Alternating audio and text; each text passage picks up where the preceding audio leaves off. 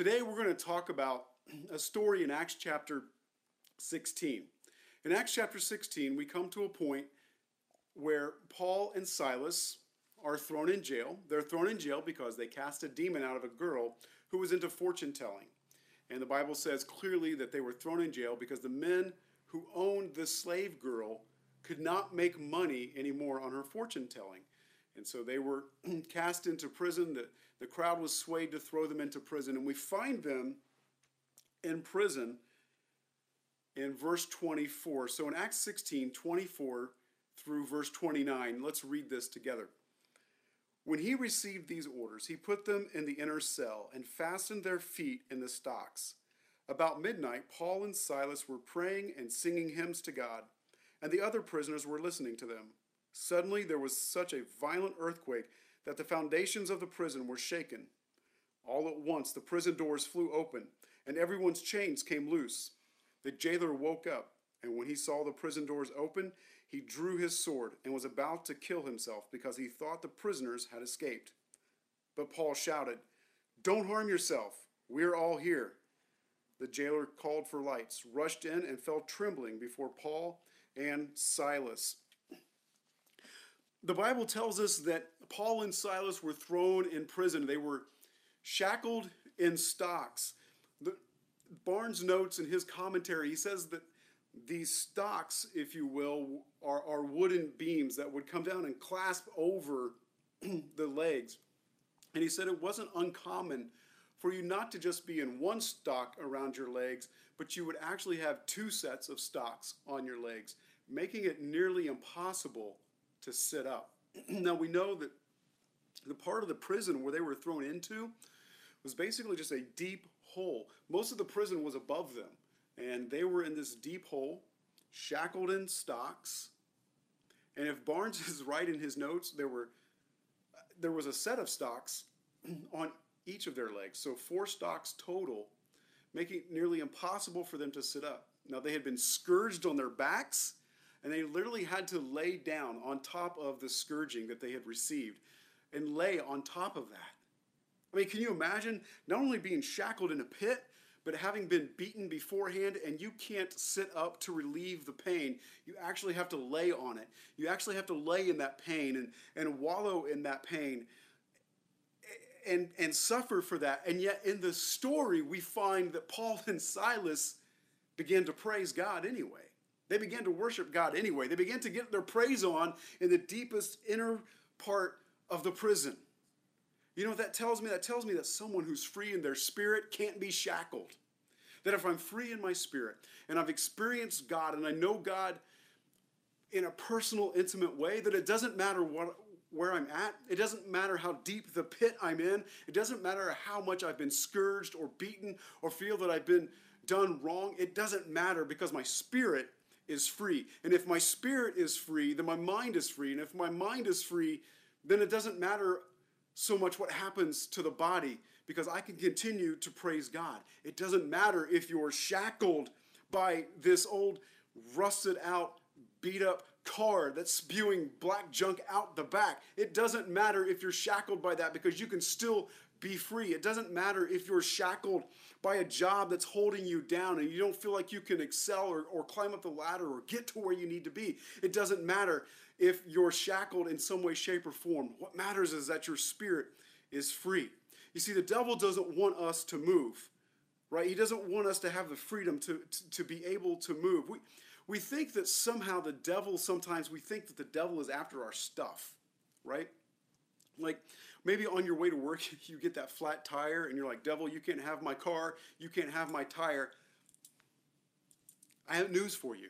The devil's not after your car and he could care less about your tire. You know what he's after? He's after your joy. He's after your freedom. He's after the freedom that's in your spirit because he knows if he can shackle your spirit, then you're sunk, right?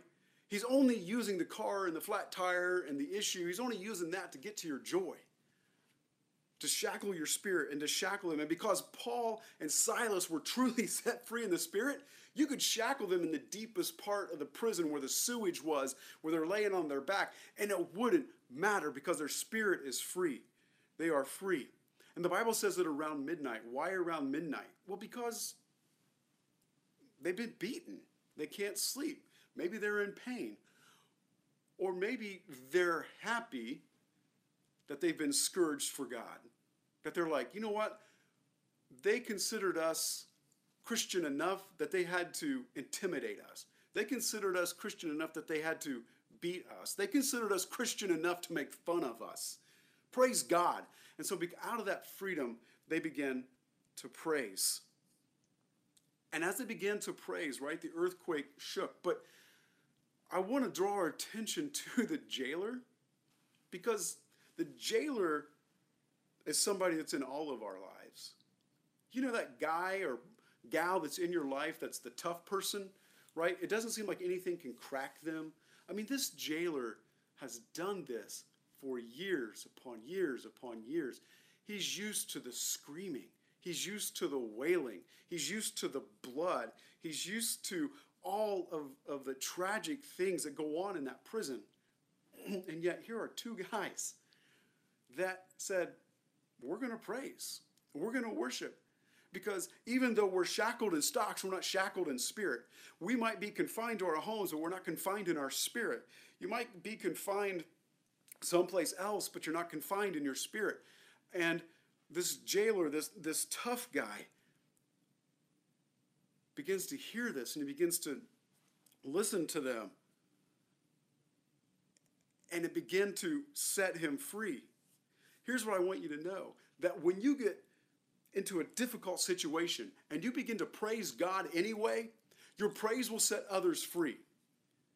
Your praise will set others free. You see, if Paul and Silas had the same values as the other prisoners, they might have been there cursing their captors. They might have been there screaming and wailing in pain. You see, if Paul and Silas were like the other jailers and had valued comfort, valued freedom, if freedom was one of their values, they could have been there screaming that they were there unjustly. If they had a value of comfort, they could have said, well, this isn't comfortable and I don't like this. If they valued what they were entitled to, they could have screamed, well, this isn't fair, this isn't right, you can't do this to me. But they didn't. They valued their relationship with Jesus. They valued the Holy Spirit on the inside of them. That was their value. And so because that was their value, they were able to sing and to praise. They could have focused on lack of freedom. They could have focused on discomfort. They could have focused on their rights that had been taken away. They could have focused on all sorts of things, but they didn't. They focused on God, and they worshiped God despite the storm. You see, I believe that Paul and Silas, when they value God and they value worshiping God, it doesn't matter where they're at. Like on Wednesday nights, right? We're going through the book of Revelation. Where was John when he wrote that? He was on prison, on an island. He was in prison, and he worshiped God anyway. You see, if your spirit's free, then it doesn't matter so much what happens on the outside, because you can continue to praise and to worship God. And so if they had valued freedom and comfort, they would have been like all of the other prisoners. You know what the difference is between a Christian and someone who's not a Christian? Our values are different. The reason most Christians act like, talk like, and look like people who don't follow Jesus is because they have the same value system as most people who are not Christians. But a real Christian, a real follower of Christ, doesn't have the same set of values, and so they don't respond to things the same way as other people do. They might have the same feelings. They might be like, oh, shucks, right? Why did this have to happen? I don't understand. This makes no sense. But when your value system is that of heaven, even though you feel that way, you don't respond that way. Because then you're different. Then you're set apart. And here's what I can tell you. That in a time of crisis, whether it's your job, whether it's COVID-19, whether it's your car giving out, whatever it might be, in a crisis, your values either become a liability or they become an asset. In a time of crisis, your value either becomes a liability or an asset. You can't value trust and value control of the situation. Sometimes you just have to trust. You can't value patience and expect everything to hurry up and be fast, right? You can't value freedom, right? And wanting to always have it your way, because sometimes true freedom and your way clash. Sometimes trust and control clash. And in a time of crisis, it identifies our values. If a crisis is causing you pain, it's likely your value is a liability. Let me say that again. Some of you will get this tomorrow. If a crisis is causing pain, it's likely your value is a liability, and it's time to make a value shift. It's time to make a value adjustment, because crisis reveals values. And where that pain hits says, oh, wait a minute, I valued my freedom more than I should have. I valued my comfort more than I should have. But if I value trust and faith and hope and love and patience, and if I value the fruit of the Spirit, and if I value those things, those become assets when crisis hits. Those become things that I can rely on and lean on. So it doesn't matter how uncomfortable it gets. It doesn't matter how much of my freedom I lose. It doesn't matter how much control I lose. It doesn't matter how much I don't understand, because those other things, being assets in times of crisis, will cause me to be free. Maybe the reason that you've not seen a breakthrough in your life, maybe the reason that you've not seen, or I've not seen a breakthrough in certain areas of our life, is because we've not praised God despite the situation. We've not said, you know what, I value worshiping God and I value praising God despite my circumstance. Maybe God is just inviting us to change our values just a little bit so that we can praise our way out of the circumstance. Listen, you can't praise and worry. You can't have faith and have control. You can't trust and then have to know all the details. You can't love and be in fear. Let me say something else. You can't have freedom and be free indeed. There's a difference. You see, Paul and Silas knew they were free indeed. They were free indeed. It's one thing to be free. It's another thing to be free indeed. And that's what they knew. They knew they were free indeed, beyond a shadow of a doubt. They knew who their God was. They knew that they had a relationship with Jesus Christ. And it didn't matter what the crowd, what the government, what the jailer, or what the rats in the pit were scurrying around them. It didn't matter. They knew they were free indeed. Jesus says in John 8:36, he says, so if the Son sets you free, you will be free indeed. Kind of reminds me of a story back in the 60s. There was a man by the name of Richard Matt who was a murderer. And with a plot from one of the guards, Richard Matt escaped. He escaped the prison with the help of one of the guards. And they were thinking that if we could just get out, right? If I as a prisoner could just get out of prison, I'd be free. But what he didn't understand was that he could never be free indeed. Why is he not free indeed? Because even though he was free, he has to keep looking over his shoulder to see if, and he could change his name, he could change his hair and grow a beard, he could do all sorts of things, but he would never be free indeed because he tried to do it on his own. Because he tried to escape on his own, and so he would always be looking over his shoulder. The Israelites leaving Egypt, same thing. When the Israelites left Egypt, what were they doing? They were looking over their shoulder. They were complaining there. Do you remember the good old days when? Do you remember when we were back in Egypt? Do you remember when constantly looking over their shoulder and never allowing themselves to be free indeed and to look forward instead of looking backwards? So when they come out of Egypt and they're trapped between the Red Sea and Pharaoh's army, right? They got through the waters. As the waters parted, they got through. And the Bible says that the Pharaoh's armies went into the sea, and the sea collapsed and drowned out Pharaoh's army. And here's what happens to people who are free indeed, and they know they're free indeed. Miriam grabs the tambourine and begins to worship and begins to praise and begins to celebrate and to thank God that they are free indeed. Where's the promised land? Well, I don't know. They're in the middle of a desert.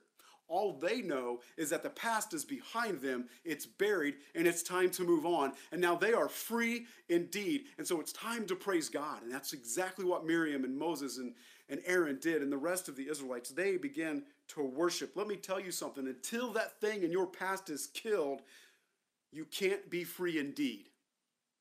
Until that thing in your past is killed, you cannot be free indeed. You can say, I'm free, but I'm still looking back over my shoulder at Jack Daniels. Then I'd say you're free, but you're not free indeed, because you have to keep looking backwards. When's the next time that I might slip up and take a drink and get addicted again? I'm free of my temper, but I have to be careful every once in a while. Then you're not free indeed, because you haven't killed it. You might feel free from saying the words that you shouldn't say and smarting off, but as long as you keep going, I don't know what to say, I better not say that, I got it, and you have to think about it, then I would argue to say that you're not free indeed. I might be free over my past chasing me, but as long as I'm looking over my shoulder at my past, hoping that my past doesn't catch up with me, I'm free, but I'm not free indeed. Being free indeed will shock you, because what will happen is that one day you will realize, wait a minute, I just walked right past the liquor store and I didn't have to go in. I just walked by that person and didn't have any ill feelings. I'm free indeed, because it doesn't affect me anymore. It doesn't impact me anymore like it did. I'm free indeed to worship God and to praise God. I've been set free from that. And the amazing thing in this story with Paul and Silas is because they were free indeed going in, they were free indeed coming out, they worshiped God in the middle of it, and their praise made others free. You see, other people will look at your life and go, how are you doing that? Well, God. How are you doing that? Jesus. How are you doing that? The Holy Spirit. How can you get through that? It's my relationship with God. They won't comprehend it because they haven't experienced it, nor do they walk in the relationship of it. But when you are free indeed, you begin to set others free. You begin to free up other people who have been through similar situations, and you're able to talk with them and to work with them. In verse 28, it says that the jailer, as the doors were open and the stocks were broken and people began to come out of their cells, it says the jailer, knowing that if any of the prisoners escaped, he would be put to death, drew his sword and was ready to kill himself. But Paul said, no, stop. Don't harm yourself. We're all here. We are all here. Because they praised God despite the circumstance. Besides the fact of being trapped, they praised God anyway. And the jailer was free. Did you know that someone else's freedom is waiting on you to show the way? Did you know that somebody else's freedom is waiting on you to show them the way to be free? And as long as your values keep aligning with values that aren't in Scripture, you'll keep whining and complaining like everybody else in the prison. But when your values align with God, and you say, God, I trust you. I have faith in the things that you're doing. I believe wholeheartedly in what you're doing. I'm going to be patient. I'm going to love. And I'm going to have hope and faith and trust. And these are my values, not comfort and entitlement and my rights. Those things later become liabilities when crisis hits. But things like faith, hope, trust, and love become assets in a time of crisis, when you can go through things and have those as your value, and to be free indeed from looking over your shoulder, you begin to set other people free. Other people want to know what's going on. How are you doing that? How are you accomplishing that? Their praise set him free. But it doesn't stop there. This story doesn't stop there. Much like it does throughout all of Scripture. It doesn't stop. It says in Acts 16, verse 34, it goes on to say, the jailer, listen to this, the jailer brought them into his house and set a meal before them. He was filled with joy because he had come to believe in God, he and his whole household. It didn't just stop with the jailer. He took Paul and Silas to his house and said, guys, honey, get the kids, sit down, get everybody else in our house, and you got to hear this. You've got to hear this. And it says that his whole household accepted Christ because they praised their way out, because their values didn't align with the values of the world, and that their values were assets, not liabilities. And so that's my question to you today as we close this up. It isn't that Jesus just wants to set you free. He wants to set you free indeed. Well, you're not looking over your shoulder at your previous addiction. You're not looking over your shoulder at something you wish you wouldn't have said. You're not looking over your shoulder at your past just waiting for it to catch you. But you're free indeed. Do you know that this morning? Do you know that you can live a life in which your past never catches you because in God's eyes it no longer exists? That you can give your life to Christ and say, God, I give you my life. I give you my past. I want you to take control of it all. I want you to wipe it out. And I want to begin to grow in the values of heaven, not in the values of humanity, not in the values of earth, but in the values of the Spirit. What is it you value? I would invite you just to accept Christ, to say, Jesus, I'm going to begin to follow you. If that's you this morning, as I pray and close, I want you to do one of two things. Look me up on Facebook, send me a message on Facebook, or shoot me an email, tyson@theriverlopel.com. Let's pray. Heavenly Father, I thank you for those that are saying, yes, I want to give my life to Christ. I now realize that the values that I've had, that the crisis that I've ran into has revealed that my values are liabilities. Lord, I want the values of heaven. I want the values that become assets, not just during crisis, but they're assets every day when things get back to normal, or even when things are better than normal. Lord, I want values that are assets in my life, not liabilities. Lord, I want to be able to praise my way out because my values align with your values. Would you take my life, Jesus? Would you take our life? Would you control them? And we yield what power we think we have. We yield it to you. And we give ourselves to you. In Jesus' name, amen. Again, if you prayed that prayer, reach out to me. I want to hear from you. We'll see you next week on Mother's Day. I'm looking forward to hearing what some people have to say about their mom and their wife, and looking forward to a great, great Mother's Day. Thank you.